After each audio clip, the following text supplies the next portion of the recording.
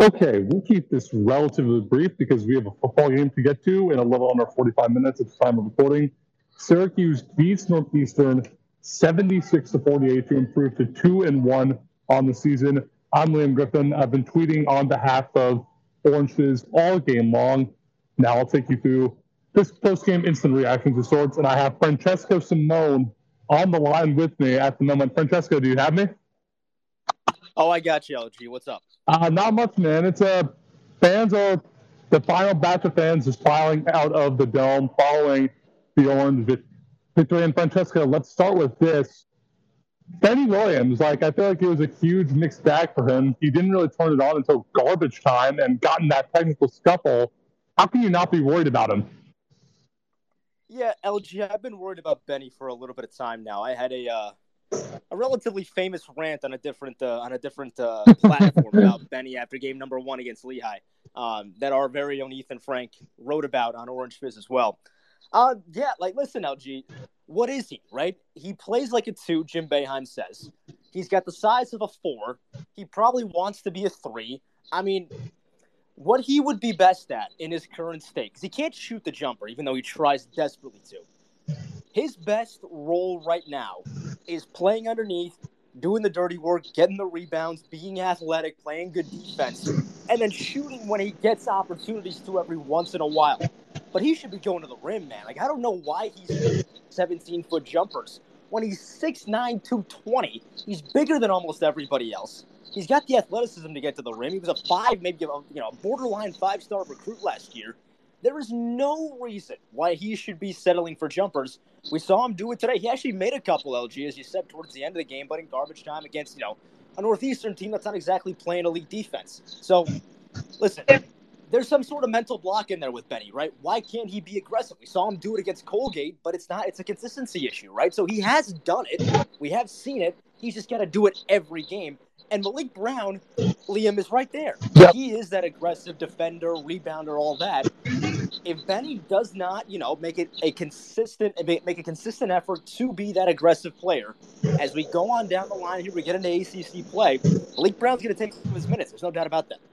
And Francesco, Malik Brown, and I wrote about this in my post-game article, which you can catch on theorangefizz.com along with all of our other content.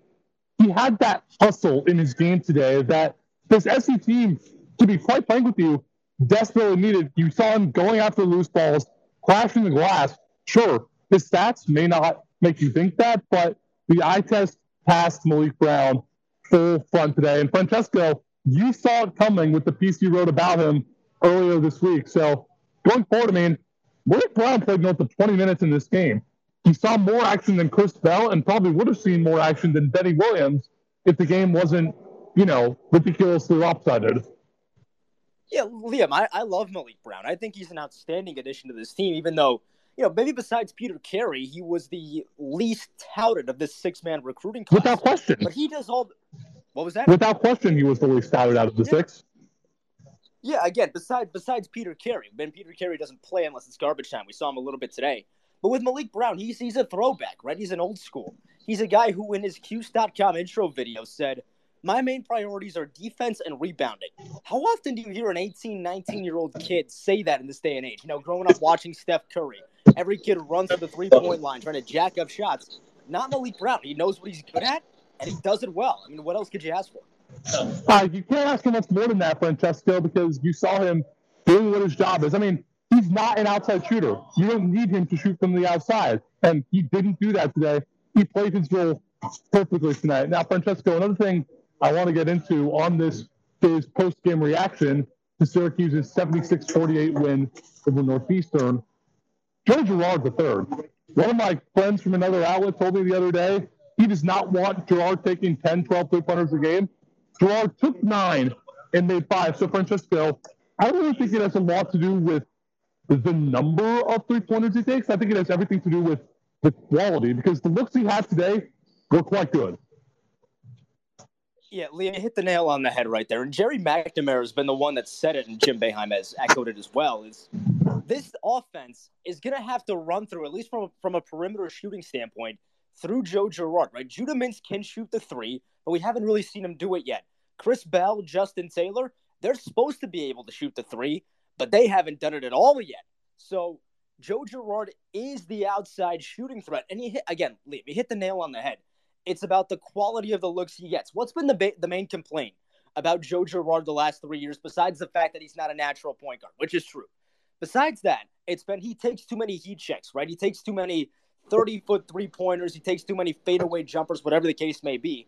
If he takes good shots, he is not a good shooter, Liam. He is an elite shooter at the collegiate level. This is a guy who makes 90% of his free throws. Now you say, what does free throws have to do with, shooting from the outside? Got everything to do with it. If you're a good free throw shooter, you can shoot well no matter where it is on the court because it means you're fundamentally good at it. Absolutely. So it's about for Girard. If it's about for Girard, again, Liam, you're 100% right. Take good shots, and he's going to make a lot of them. Now, at the same time, and we saw it against Colgate, in a game where Syracuse is down, right? You need a whole lot of points in a short amount of time. He's going to jack up some, deep threes that he shouldn't be taking. But to me, that's not that big of a deal because if he's not going to make them, nobody else is. So you're going to have games like that. But for the most part, 100% Liam, again, take good quality shots, and he's going to be very efficient. It almost feels like, Francesco, what this team's future outlook is going to be predicated on. If we see Girard take these step-back threes with, if you want to throw a name out there, Kyle Filipowski of Duke, right in his face, it's going to be another long, winding road. But that said, if we see him shoot at the level he shot tonight, really good shots, and he's making them too, the sky could be the limit for this team. Francesco, another thing that I feel like has to be talked about, we talked about Malik Brown playing well.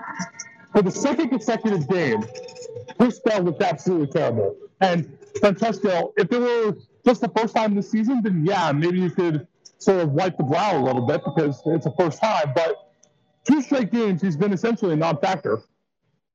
Yeah, and with Bell, Liam, he was advertised as a three-point shooter, right? Jim Boeheim said after one of the exhibition games, he went 1 for 9 today. He'll go 6 for 9 in the next game. That's how good of a shooter he is. The issue with Bell is that he hasn't really had to do anything else as well. He's still an amateur player, but you know what I mean, at lower levels. He hasn't had to rebound. He hasn't had to move around on defense as much as he does now, getting in the right position, yada, yada, yada, go for whatever. It's different here. If you're playing the 3 at Syracuse, you are a forward. You are not an NBA wing. You are a forward who has to defend, who has to rebound.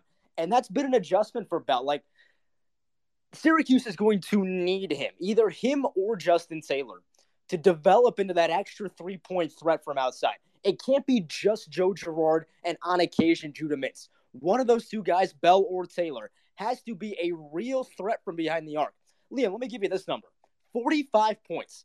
That's what Syracuse is missing with no Cole Swider, no Jimmy Boeheim, no Buddy Boeheim. Somebody's got to step into that role to be a consistent, countable on shooter. And Bell is at the top of that list just based on pedigree. He hasn't shown it yet. I agree with you, Liam, 100%. But don't just completely throw him away yet. You have to keep playing him because as you keep playing him, he gets more comfortable. And then you hope in January and February and March, he's got the little stuff down, the stuff that he hasn't done before, and that 3-point shooting can really, really show. Yeah, Francesco, I think the thing with this team is you're going to get points from Joe Girard. You're going to get points from Judah Mintz. More likely than not, you're probably going to get double figures from Jesse Edwards. I'd say 75, 80% of the time, Edwards will reach the 10-point threshold. Yeah. But if you say, let's say Judah and Joe get 35 collectively per game. Does that sound reasonable to you? Between Judah and Joe? Yep, 35 per game between the two of them. I would say between 30 and 35. Yeah, that's fair. Okay. All right. Say Jesse gets 10 per game. That puts you in the low. I give more than that. I would give Jesse more than that. I'd give him up towards 13, 14, but that's all okay. Right. Regardless, you're in the low 40s when you're balancing those 40 guys. Yeah, low to mid 40s. I would agree with you. Yeah. That creates the need for someone to step up, and a pretty big one too, Francesco, because let's say you get, 2 points from 5 other guys. You're in the low 50s. That's not going to cut it, especially when your defense, as we saw the other night, isn't exactly the best. And I know they played better today, but this is Northeastern. Come on. No, 100%, Liam. I mean, the bigger issue that Jim Boeheim talked about it against Colgate was the offense. Yeah, the defense wasn't great. I grant that to you. But last year, Syracuse gave up 100 to Colgate. This year, it was 80, right? So it's still not good. but it is at least, a little bit more palatable than it was a year ago. Not an apples-to-apples comparison, I realize that, but you know what I mean. It's the offense. When you put up 68 points against a Patriot League team, albeit a good one, it's not going to get the job done. And like I said, you need either Bell or Taylor to become that fourth consistent scorer along with Gerard, along with Judah Mintz, who Liam is special. It's been 3 games, I understand, but just having watched him play in person, just the way he moves, this kid is a bona fide NBA player, no doubt about it. He is special. He's special. He's special. The way he can get to the rim, and again, right, CAA competition, we'll see what happens when they play Duke or whatever, right? But just the body control that he has, the vision that he has. He made a behind-the-back pass today. I don't know how we saw Jesse Edwards as a trailer. He is a ridiculously talented kid who's going to have a great season. And, for his sake, you hope it's a one-and-done season, right? You hope it takes him to the NBA, first-round pick, yada, yada. That's a certainty, for me at least at this point. Gerard, yeah, you know what you're going to get from him, basically. Edwards, you know what you're going to get. You need Bell. You need Taylor. Hopefully they're both good, but at least one of them to be that extra threat, especially from the outside.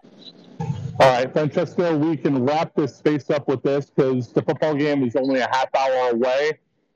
You're 2-1 going into Brooklyn this coming Monday and Tuesday. You got Richmond Monday, then either St. John's or Temple on Tuesday. Temple beat Villanova earlier this season. Richmond was a tournament team last year, and this may be the best St. John's team we've had in a while. So I guess, what are your expectations going into the Barclays Center? I would say, Liam, you got to give me at least 1-1. Like you said, it's a good 3 teams. They're not the biggest names. They're not like the names they faced in Atlantis last year, or the names they're gonna face in Maui a year from now. But you mentioned it, Richmond tournament team. Temple beat Villanova. St. John's, they brought Andre Curbelo over from Illinois. It's a really talented team. It's not going to be easy for Syracuse, but I'll tell you this. None of those teams have the amount of physical talent up and down the board that Syracuse does. Now, it's young, I grant that to you. But to me, if you don't at least win a game, I'd be very disappointed. If you win 2, I'd feel pretty good about this team. If they won 2, Liam, how about this? It would make me forget about Colgate. Fair? If they won, yeah, absolutely. If they somehow manage a victory in this tournament, I would have no sour grapes about Colgate whatsoever, because going into a neutral site, this is an opportunity to pick up at least 1, if not 2, quad 1 victories potentially, Francesco. Something this team had 0 of last year. So 0-10 in quad 1 games last year, yeah. Is that good? No, Liam, it's really bad. Okay, just had to double check there. So if SU is able to pull off a victory or 2 victories down in Brooklyn this coming week, I would like to slate the Colgate immediately and think to myself, yeah, this team might have a chance to go places. Now, granted, it's not going to be easy, and if SU drops another non-con at home, it'll raise the eyebrows more again, but a win in Brooklyn, which if Joe Girard takes the shots he took today, if the defense closes out at the levels it closed out today, don't rule out the possibility. Liam, how about this? Let me give you this one to kind of close it out. So you got the 2 games in Brooklyn this week. Then the week after, you have to go to play Illinois, right? Yep. If Syracuse wins 2 out of those 3 games, I would feel really good about this team. So would I. I would feel fantastic about this team. Well, they have to get at least 1. They have to get at least 1. Absolutely. They have to get at least 1. If you somehow get all 3, then I'm ecstatic. If you get 2 out of 3, I feel great. Fair? You cannot go into Notre Dame. So they have 4 games before their first ACC game with Notre Dame. You can't go into it 3-4. You just can't. Assuming they beat Bryant, which is a big assumption considering they've got March Madness sweetheart Doug Eddard. Yeah. You have to get one of those 3 at minimum. You cannot go into South Bend under 500. 100%. Well, that does it. We're in agreement. Yep. Yeah, absolutely. Well, that does it for this edition of Fizz Twitter Spaces with Francesco Simone. I'm Liam Griffin. Syracuse beats Northeastern 76-48. Enjoy the football game, and you can catch us on that Twitter space as well, along with all of our other content at theorangefizz.com. We'll catch you next time.